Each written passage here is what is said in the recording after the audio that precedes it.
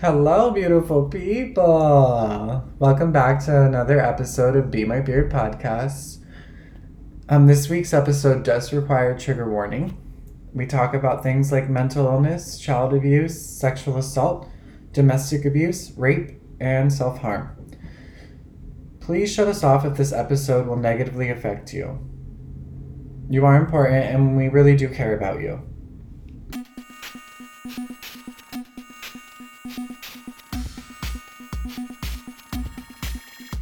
Hi guys, welcome to another episode of Be My Beard podcast. Today, we're going to switch things up a little bit. We're going to have our two co-hosts that are co-hosting with me introduce themselves really quick, and then we're going to go over who our interviewee is this week. Michaels, take it away.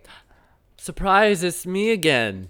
You might remember me as Robert Michael Miranda III. I'm still Robert Michael Miranda III, and my pronouns are still the he series. Hi, I'm also Michael, but the smaller Michael. Arguably the better Michael. Also arguably the real Michael, as my first name is Michael and not Robert. I'm also present and here for this interview. Hi. All right. Who the fuck are Who you? the hell do you think you are? Hi, so Al am the special guest today. I'm Izzy. My pronouns are she, her. You may know me from hosting this podcast.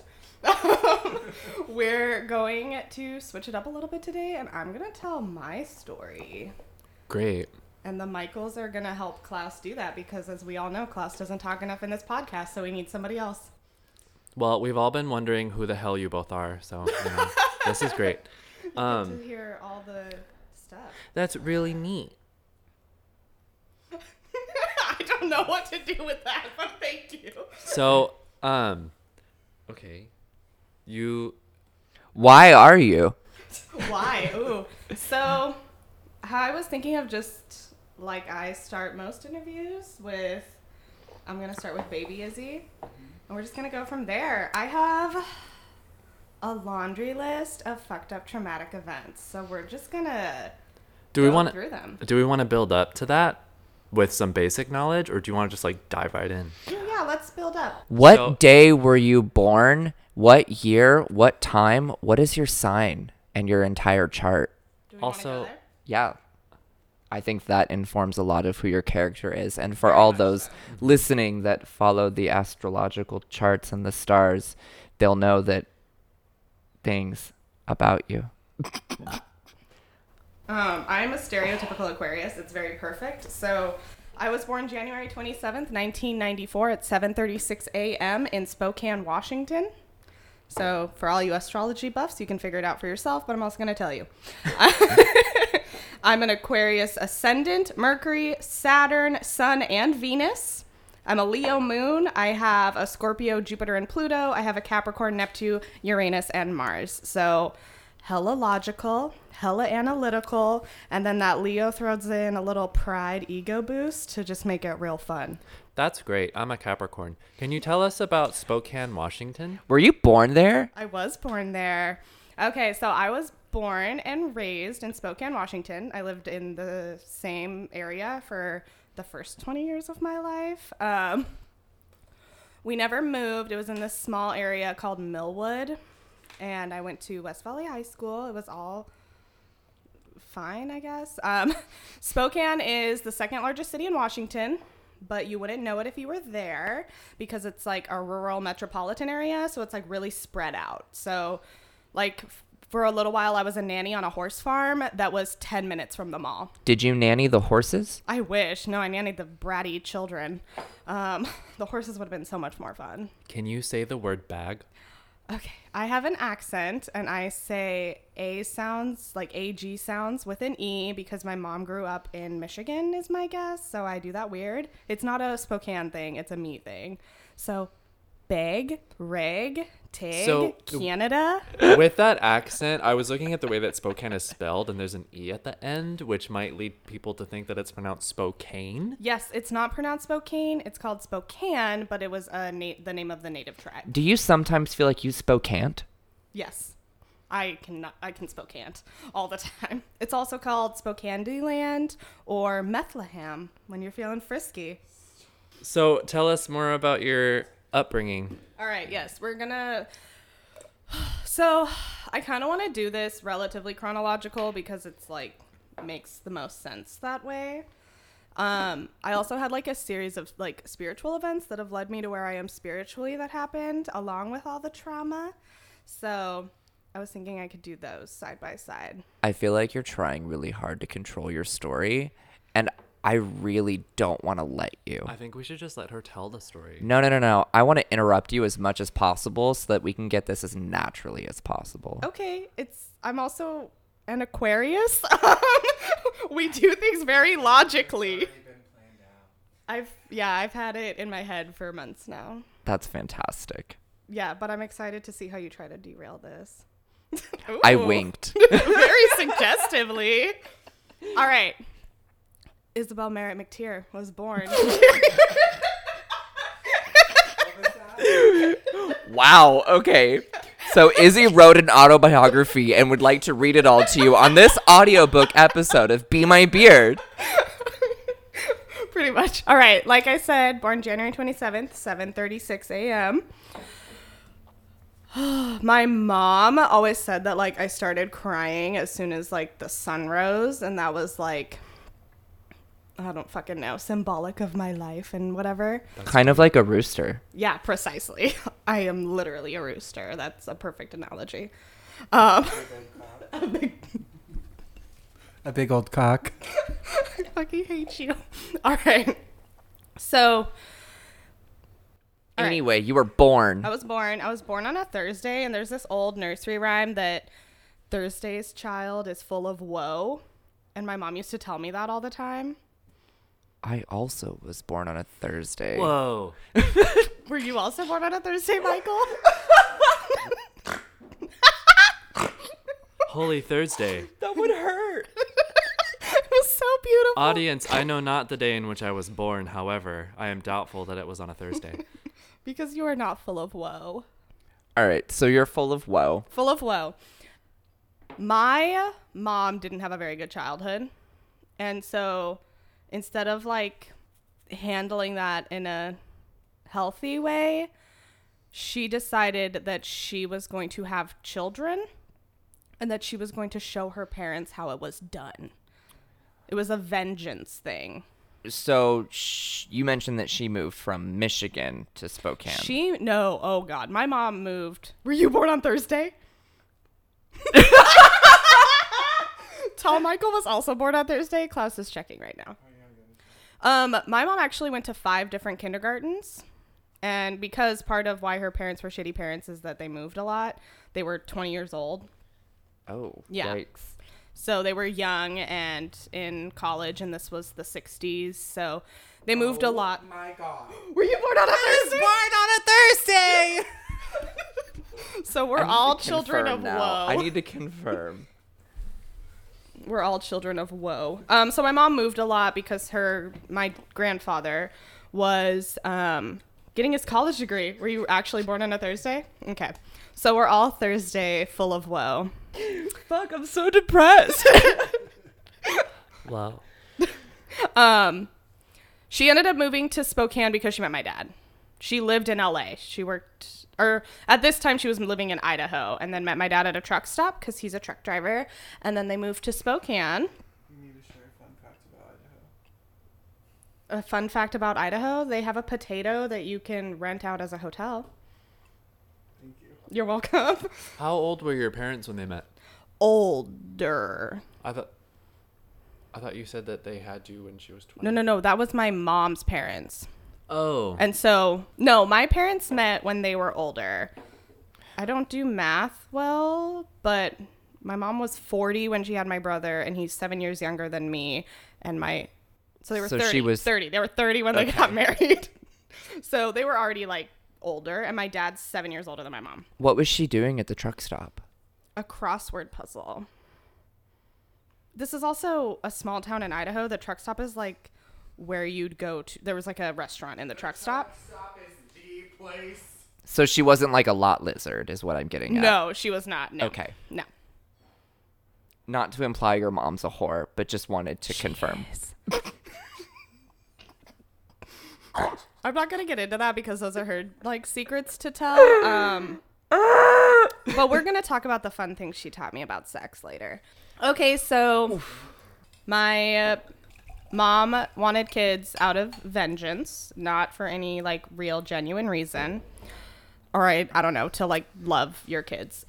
So my whole childhood was very much built around the fact that I needed to be the perfect child because that would mean she was being a perfect parent, which would mean she was being better than her parents and she can show them up. Do you know your mom's astrological sign and why she's crazy? Is she a Gemini? Okay, my mom's a Virgo. I've noticed that you're describing your mother a little bit more than your father. We'll get to my dad in a second. All right, so my mom was like the traditional quote unquote father figure. She worked more. She had a quote unquote career. She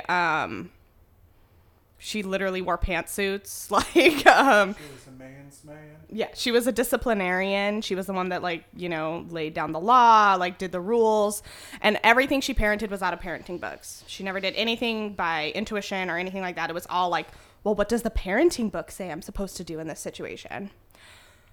My dad loved me. Yeah, she needed the book to figure it out for her, is what Klaus just said, not in the microphone. My dad loved me, like from the beginning, genuinely, beautifully, just loved me. And I was a total daddy's girl. He was like my rock, like through everything. Past tense? We'll get there. Again, chronological order is better. We'll get there. Oh. What did you say? Wibbly about wobbly, timey wimey. Yeah. We'll Wibbly get there, apparently. All right. Yes. So one really incredible thing that happened when I was an infant, I was 6 months old.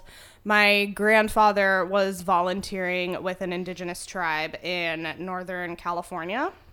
And he talked to the shaman and asked if the shaman would do a welcome to Earth ceremony for me in a sweat lodge. The shaman was like really hesitant because they don't do that for white babies.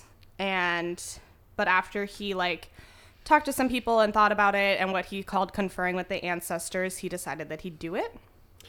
Is your father indigenous? It's debated in the family of if my grandfather and I are indigenous or not. My great-grandmother like spent time on a reservation raised by family members, but my grandfather took a DNA test and it says no. So we're kind of unclear about what all that means. But anyway, it doesn't matter. I'm white. Like, moral of the story, I guess. If there's any left, there's not enough for it to matter. And so we did the coming to Earth ceremony, which is in a sweat lodge. I was an infant. The shaman like put earth on my feet, like Mother Earth type stuff, and it was like supposed to be a very like grounding ceremony. And from what I've heard from my grandfather and my mom and the other people that were there and my dad, is that there was a moment in the middle of the ceremony where he held me up and looked into my eyes and he said, "So powerful," talking about me. And I count that as like my first spiritual experience. I think that it like in some ways set me on a path that I'm still following. I think he was pretty right about that one, because you're probably one of the most powerful women I know, and that's not just because of your boobs. Yeah, you sent me on a lunch one time. But no, that's honestly, that's remarkable. That's fucking beautiful. Yeah, it was a really beautiful thing. Are And ceremonies such as these normally held in a sweat lodge? yes. Or is, okay. They're called sweat ceremonies, and the rocks are actually like ancient rocks that they have passed down through generations, and they heat those rocks and they call those rocks their ancestors. And they like when somebody dies, they have a sweat. When somebody comes of age, they have a sweat. And so heating those rocks and stuff is like sharing with the tribe of who's come before as well. So it's like everybody who's come through the tribe has had contact with these rocks. That's beautiful. It's really beautiful. So that's my first spiritual experience. So in childhood, we're going to jump ahead a little bit to when I was 5. It was August of 99. I was about to start kindergarten. I was in daycare because my mom worked and my dad was a truck driver. So, there was always still had to go to daycare, which like I loved. All my friends were there and everything. And a bunch of kids at the daycare were getting chicken pox. So my mom... So they weren't vaccinated? No, this was also 99. The vaccine was relatively new and it only lasted for 7 years, which is why my mom chose not to vaccinate me. My mom, in her infinite wisdom, she is a very smart woman, but she thought that it would be better if I got chicken pox in the summer so that way I wouldn't miss any school. Because missing kindergarten will greatly affect my future. I guess that's the other thing I should add is that the most important thing in my family, without any question, is being intelligent. You want to be perceived as intelligent. You want to talk like you're intelligent. You want everyone to think you're the smartest person in the room at all times. Do you think that their definition of intelligence matches yours now? No, absolutely not.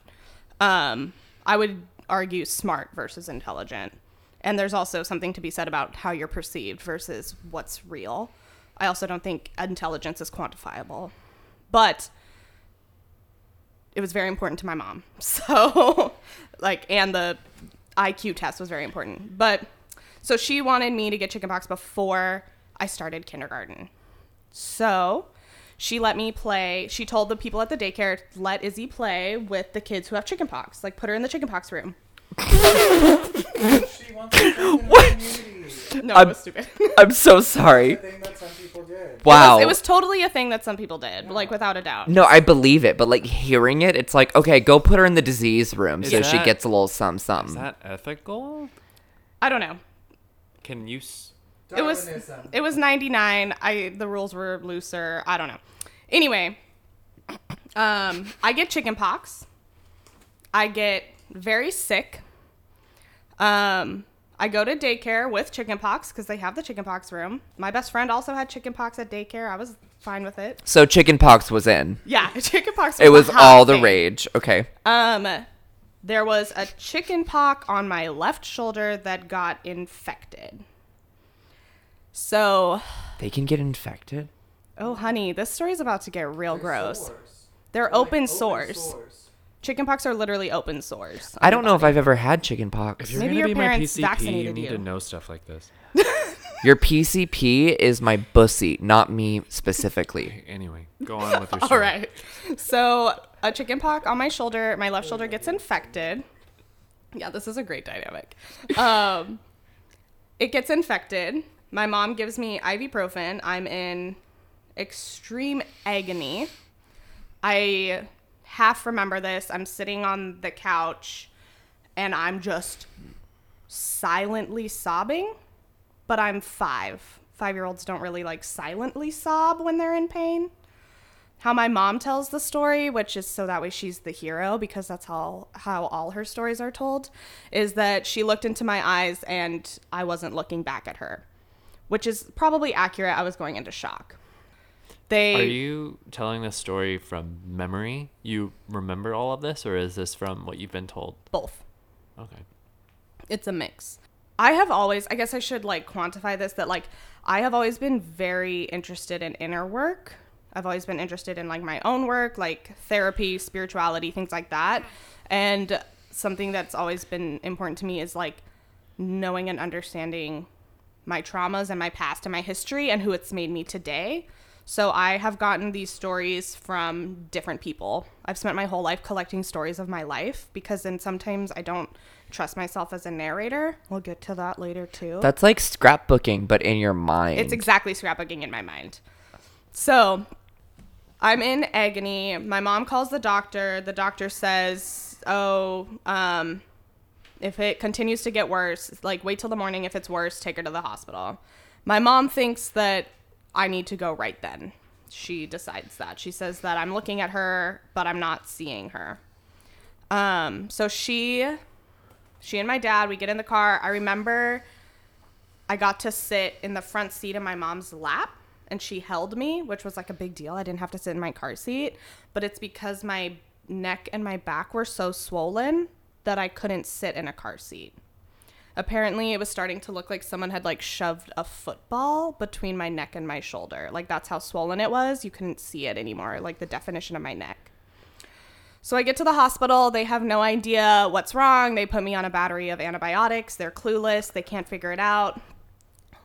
A doctor comes in. He's making his final rounds, and he is looking at me, looking at my chart, sees that my mom gave me ibuprofen, and he says, I just came back from a conference about this in Seattle. She has necrotizing fasciitis. Necrotizing fasciitis is a flesh-eating bacteria. The flesh-eating bacteria, and it kills you very rapidly. If my mom had waited till morning, I would not have survived, is the moral of the story. So in comes her heroism. In comes her heroism. Even though she induced the pain to begin with. Yeah. So that's a theme with my mom, as we'll learn. Inducing the pain and then claiming the role of the hero. Mm-hmm. Hot. Yeah. There's a word for that. What is it called? Oh, there is a... Narcissism? No, there's totally a word... Sick, so that way you can take care Oh, of that's that. Munchausen's by proxy, or factitious disorder by proxy, but she didn't have that. She wasn't purposefully making me sick. But she does do like superhero type syndrome shit. But anyway, this is my second spiritual experience. That was beautiful. Thank you. I'm so sorry. This was my second spiritual experience because while they were figuring out what was wrong with me, I quickly went into shock, and I actually my heart stopped for a little bit. I had that near-death experience. They had to, resuscitate me with the paddles. Don't doubt yourself. Don't doubt myself. So you got defibrillated. Yes, thank you. And while that was happening, I clearly remember, and people are going to think I'm full of shit, and I don't give a fuck. Your journey is your journey. Yes. I clearly remember looking down at my tiny little body in this giant hospital bed and all the people rushing around. And I clearly remember thinking, just with exhaustion, well, that was fast. That was such a fast life. Okay. And then I clearly remember something saying, not quite yet. And then everything went black. I was rushed into surgery. My parents signed the waivers so that way they could amputate my arm if they needed to, my left arm. For the listeners who have not met Izzy, she has two arms. Yes. So that are both real. Yes. And hot. Thank you. They are hot arms. Please go on. So I actually was extremely lucky. I didn't lose any muscle mass and I didn't lose any limbs. And that is actually statistically non-existent. So I don't statistically exist, which is just something I really like about my life. I don't know anything about skin grafting. I have a scar. It's This not is skin all, graft. for me, particularly kind of remarkable. It reminds me of, you said it was called was it a welcome to Earth ceremony? Yes. Or your father, My grandfather. Your grandfather said that you were, so powerful. No, the shaman said that. The shaman said that. Yeah. So, it just, wow, these two instances really tie in with one another. Yeah, they tie in very much, which is why I also think it adds to my spiritual journey and my spiritual path. So I'm 5. I'm in the hospital. I just had major surgery. I was in the hospital for 11 days. I had a total of 5 surgeries. I have a giant scar. I have always wondered about that scar. Yeah, it's called debriding. So what they were having to do is initially they took out the bacteria, which is microscopic, but when they pulled it out, it literally was the size of a quarter because of all the stuff it was collecting and eating off of my flesh. I got really lucky. It only ate my fascia, which is the layer over the muscle. That's all it eats. Well, no, it'll also go, what it does is it goes down limbs, or it goes to your core, and that's when you die. So for whatever reason, I got really lucky. Series of crazy events. My mom deciding to take me to the hospital, that doctor walking in before he went home for vacation, and having just come back from a conference about it and feeling confident enough to like do the surgeries. He was the sweetest doctor ever. And I have a lot of hard memories from that, and I have a lot of beautiful memories with some really beautiful healthcare workers who like did everything they could to make that like fun for me, even though it was like a not fun situation. Yeah, being eaten alive can be made to be fun, listeners. Yeah. Do you feel like something's watching over you? It's not that I feel like something. I used to when I was little. I used to think, oh, I have like a guardian or something. Now I feel more like I have a path and I have a purpose, and that it wasn't my time yet.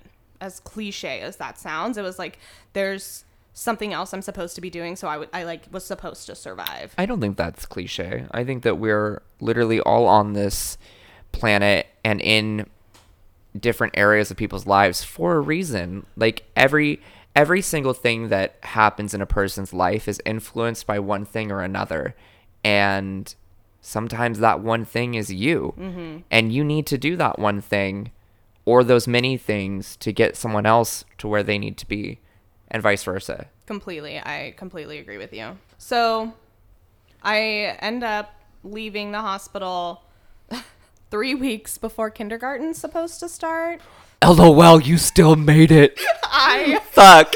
Wow. Okay. Wow. My mom was very scared that I was not going to make kindergarten. Your power. I know. Yeah. But I did not miss a day of kindergarten. Wow. So my mom got what she wanted. Because she does. That's where I get that from. Wow.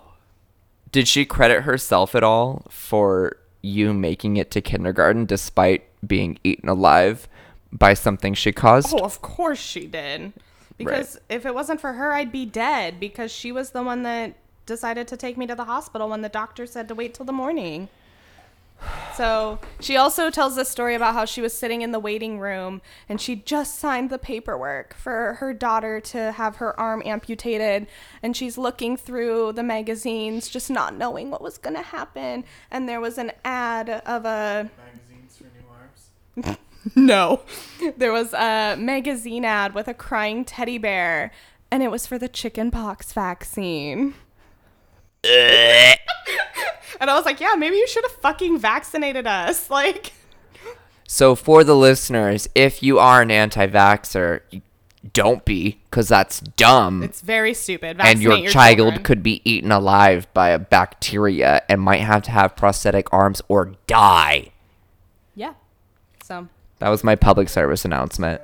all right. So, Once upon a time, not long ago, you almost died from chickenpox because your mom's irresponsible, but she thinks she's a hero. And that's cute for her, but not cute for you and your life story. But your power persevered. That I'm was wondering if wonderful. that's maybe perhaps some kind of coping mechanism that your mom came up with, and that she turned it into like a story of heroism for herself. she's also a narcissist.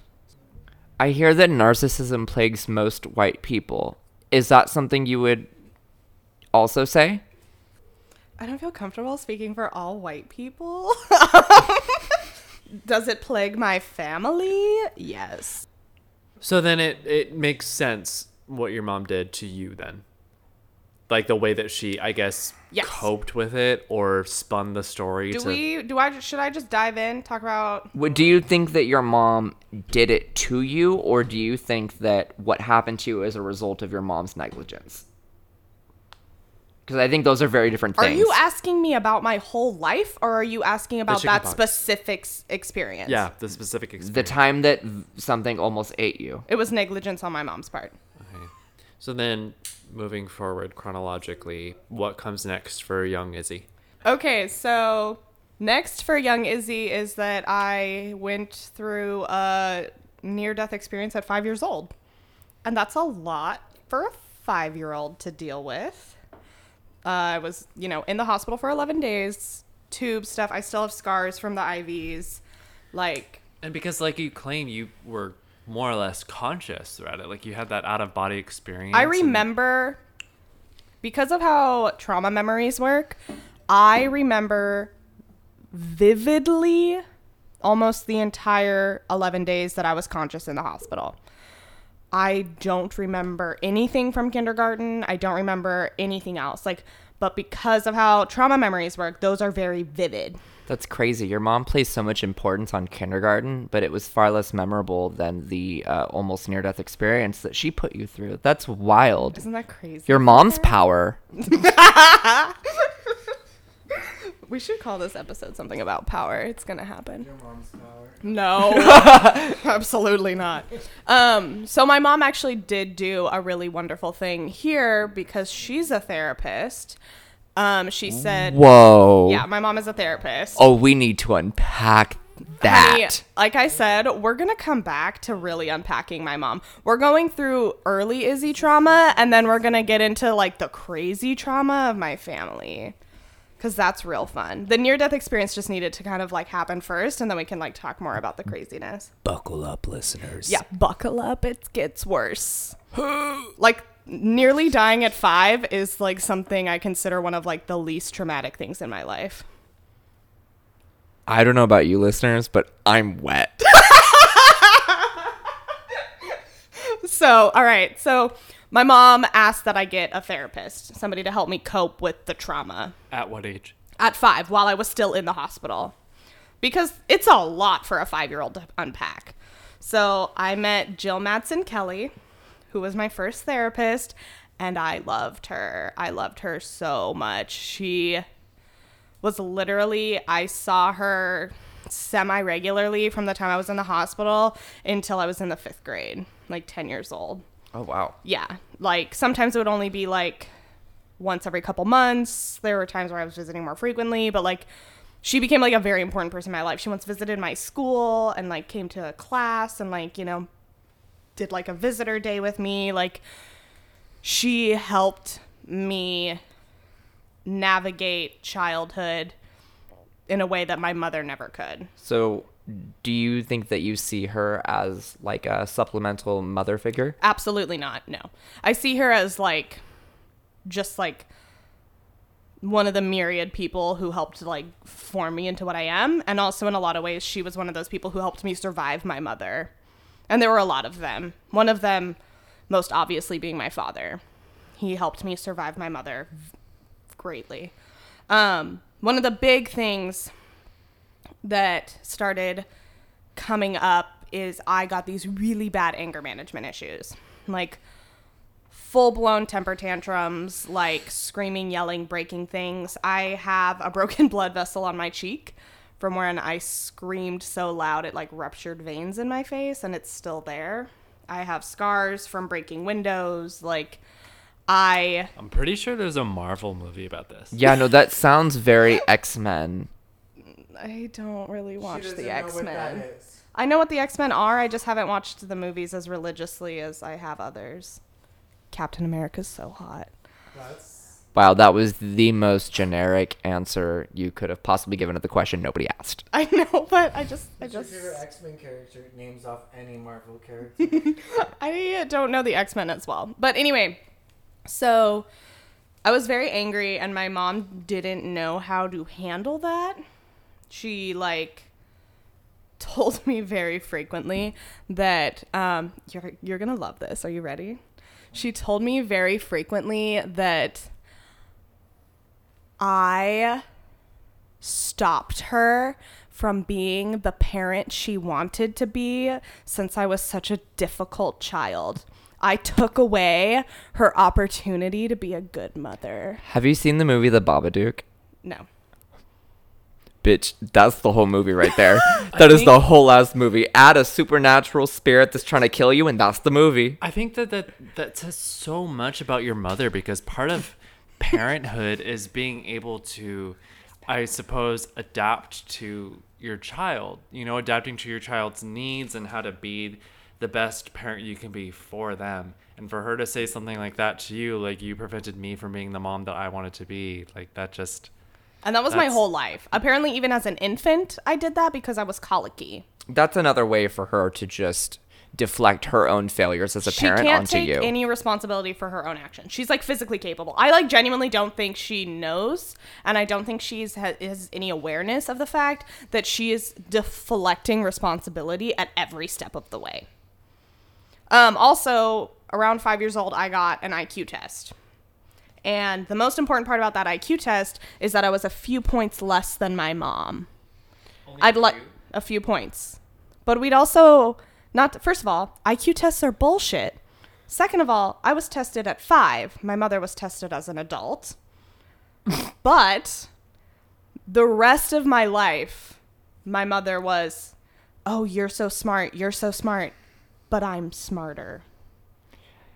Oh, yikes. Yeah. Yikes. That's...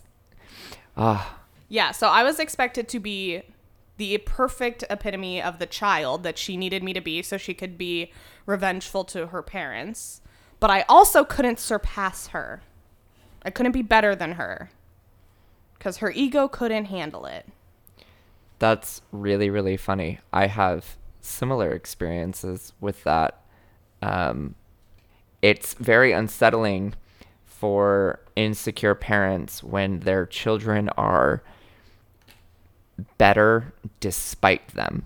Not better because of them, but better despite them. Because they know it. They won't admit it, but they know it. And it brings them so much frustration and anger that it just bleeds into other places of their parenting. So, I mean, you saying that is just very, very real. Very, very real. I'm sure a lot of people will be able to relate to that. I know that I'm not like unique in that experience. Do we want to dive into my literally sociopathic grandmother? I don't know. It's your interview. Tell me what you want to tell me. Why are you so sassy today? Wait, okay.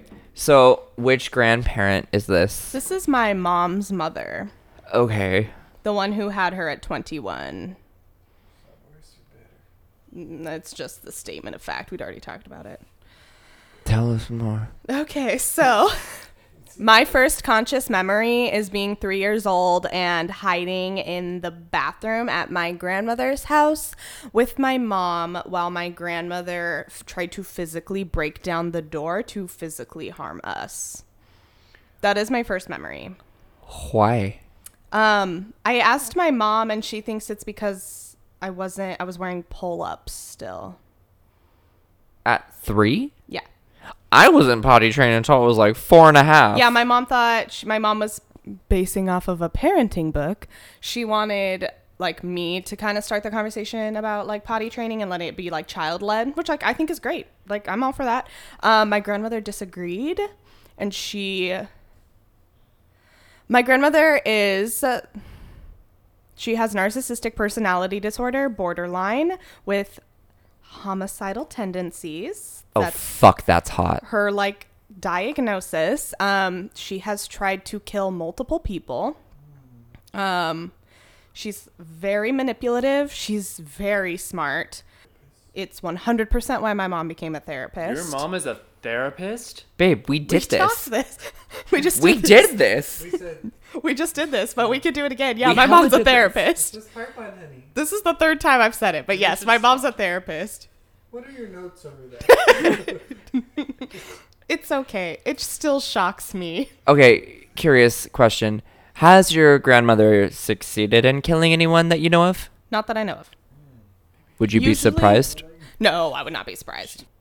Do you think that she may have possibly killed Carol Baskin's husband? I would not be surprised if they were friends. That would make sense to me. I could see that for them. My grandmother always had somebody to stop her from killing people. What? I'm sorry. Okay.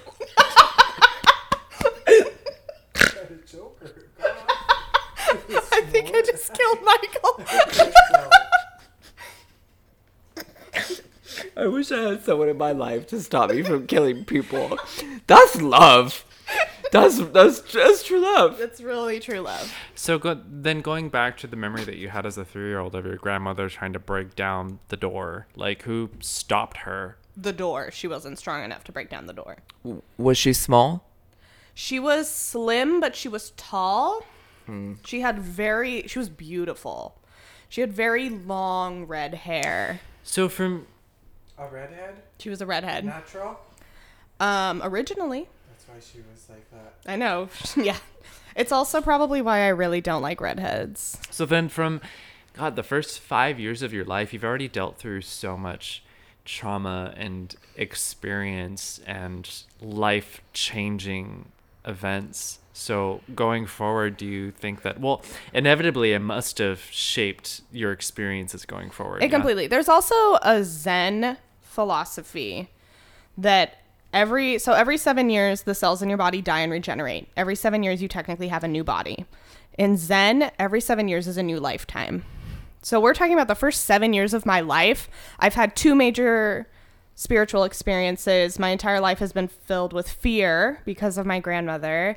I'm under already massive amounts of pressure to be perfect and to behave correctly. I'm having anger management issues and seeing a therapist and and I almost died. And this is the first 7 years of my life. Did you ever feel the need to, I suppose, live up to the expectation or impress Constantly. these people?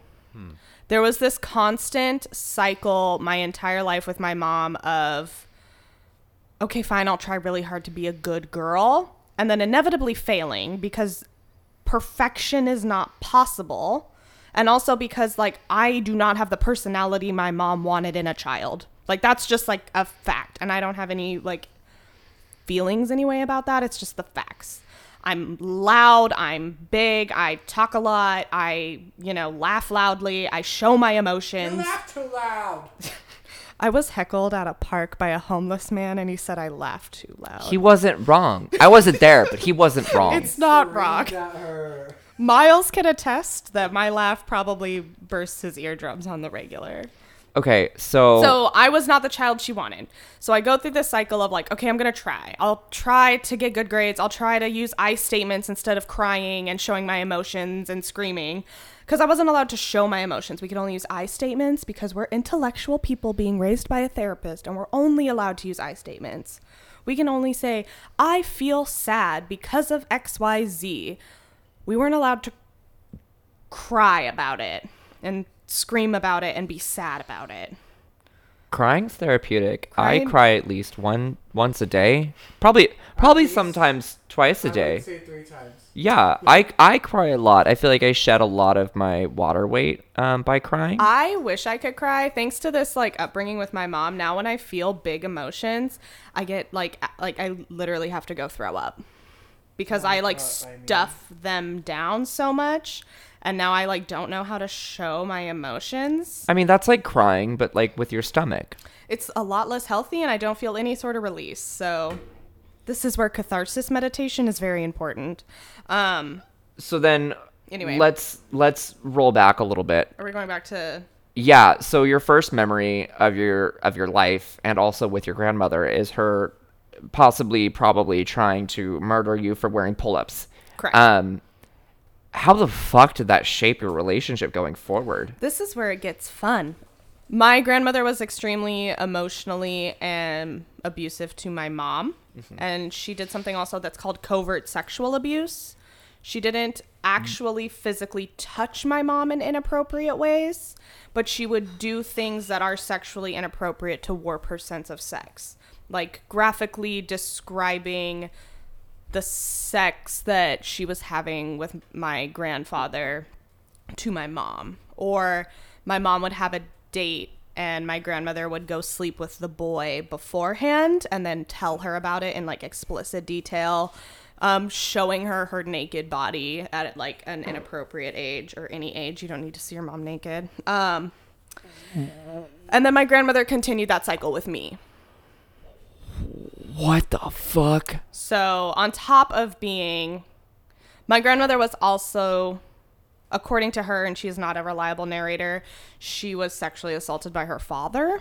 I mean, yeah, sure, that tracks, but Yeah. like, wow. Cycle of abuse, people. So yeah, trigger warning. Oh yeah, we hella skipped that. I haven't even gotten to the rapes. Plural? Yeah, honey. Like I said, death was not the worst thing that's happened in my life. So my mom had a very terrible childhood with my grandmother. I can imagine. Yeah. And so my mom, who's I would like to remind the audience, is smarter than me according to our IQ tests. She thought that it would be a wonderful idea for my grandmother to play an integral role in my upbringing. This sounds like the movie Hereditary. But like, Oh my god, it fucking does. I haven't But seen nobody's lost their head quite yet. Yes. Well, I am, but Yes. metaphorically. So she decided that my grandmother should play an important role in my upbringing. I spent a lot of time with her. We spent all holidays with her. She would do things like, I was allergic to dairy. I was not lactose intolerant. I was allergic to dairy. It's a whole other thing. But anyway. And so she would, as soon as my mom would drop me off, she would give me ice cream and cheese and all the things my parents wouldn't let me have because it made me sick.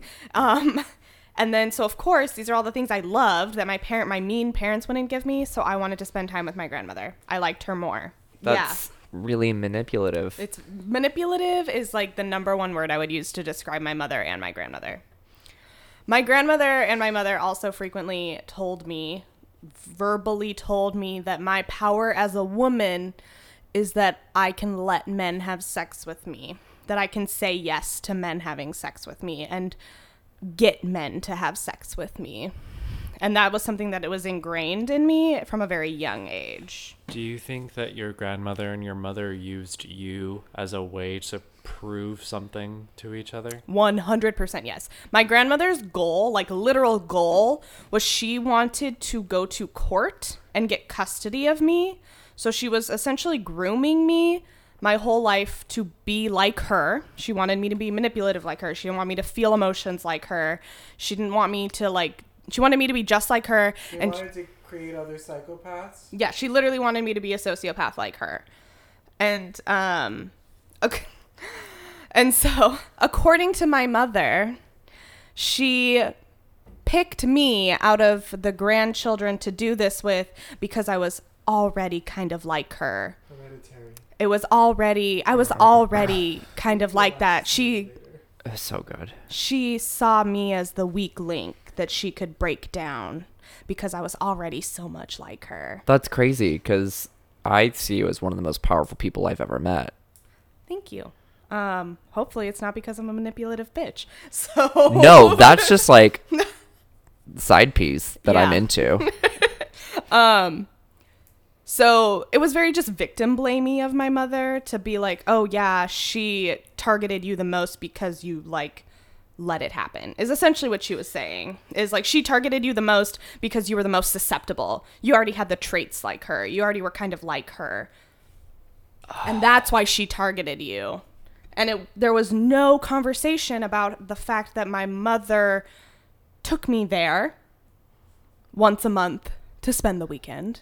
There was no conversations about the fact that Marilyn was allowed, my grandmother's name was Marilyn, was allowed to spend so much time in my life, and that my mother was the one that allowed that. So again, we see so it is the summer before 6th grade, and apparently my mother has, through a series of what I feel are arbitrary things, because everything my grandmother did was crazy, my grandmother was also married to a man who had a porn addiction and would play porn while we were in the house. He also had a gambling addiction and a drinking addiction, but those are separate things. So eventually, for arbitrary reasons, my mother decides, okay, my kids can't go over to Marilyn's house. Oh, I should mention, I have a baby brother. He's 7 years younger than me. Wait, okay, How so does this relate to Marilyn? I just realized I said children and that I hadn't clarified that I have a sibling. There we go. now she's like, okay, this is probably a bad idea. Yeah. I think it's because my little brother was born, and my little brother was the child my mom wanted. He was more pliant. He was kinder. He was softer. He's more empathetic. I'm more hard angles. He's more soft. She could be the mother she wanted with him. So she needed to protect him from her mother. he came back from a trip with them when he was 3 and apparently cried for hours. Them being who? Them, my grandmother and I called him Napa because he was younger than my mom. And calling him Grandpa felt weird for everybody, so I called them Nana and Napa. Younger than your mom? My grandparents... So my grandfather, my biological grandfather, and my grandmother got divorced when my mom was in her 20s. And then my grandmother remarried a man who was younger than my mom by 5 years. Oh, okay. Well, it's not. That's The age still gap pretty bad. is 20 years. Because, 20 years? Yeah. Because my grandmother was 21 when she had my mom, and she married a man 5 years younger than my mom. Oh, wow. Yeah. So, anyway. Sawyer, my baby brother, comes back from a trip with my grandma sobbing. I think this is what starts my mom being like, okay, maybe the kids shouldn't be over there anymore. Maybe the kids aren't all right. Yeah. we're not okay. And so my mom sends a letter saying, oh, you have to... I don't remember it all. It was all very complicated and honestly was very dramatic on both ends. My mom felt like the victim, like she was being attacked by my grandmother, but I also think my mom went about it in a very dramatic way. There was a point where I was at choir camp and my grandmother, who at this point was not allowed to see us, came in and tried to get me to leave with her. And I was like hiding from her. And she ended up refusing to leave the parking lot, so we had to leave. And I was very disappointed because it was supposed to be my first solo. So I didn't get to sing my first solo, and what ended up would have been my only opportunity to do so in my years in this choir. And we ended up leaving, and this was not the first time that my grandmother attempted to kidnap me. So essentially what happened is my mom said, okay, you can't see the kids unsupervised anymore. And my grandmother freaked out because she's a narcissist and they don't handle being told rules well. And so my grandmother's response was like, but I always wanted Isabel. And so she would regularly attempt to kidnap me. So for about a year, my mom was trying to get a restraining order. And during that year, my grandmother would do things like drive in circles around our block. So I wasn't allowed to play outside. And if anybody knows me, you can imagine that me not being able to be outside for a year was like the worst fucking thing anybody could do to me. Like, I need to be outside, and I've always been that way. That's like where I played. Morning sunbathe. Yeah. Well, I was 10, but yeah, I needed to go outside and play in this big, beautiful yard we had. So we eventually get the restraining order, but it's a whole year of my mom. My mom stopped eating. She lost a shit ton of weight. She'd always been overweight, but she lost so much weight because she just like couldn't eat. She wouldn't talk to any of us. She would spend all of her time in her bedroom by herself, just like emotionally going through a lot of shit, which like is reasonable. Like she was, leaving her mother as much as we were leaving our grandmother, but it just meant that my dad and I were kind of left to try to like take care of my brother. And my dad was still working. He was a truck driver. He was gone a lot. And so it fell on me, a 10-year-old, to try to help take care of my 3-year-old brother, which didn't go well because, like I said, I had anger management issues and I was dealing with my life falling apart, what felt like my whole life falling apart. And you were also a child. I was also 10. I was a 10-year-old whose life was ending. Living in fear, my mom being unavailable, and everyone around me being scared and angry all the time. Hello friends, Editor Miles here.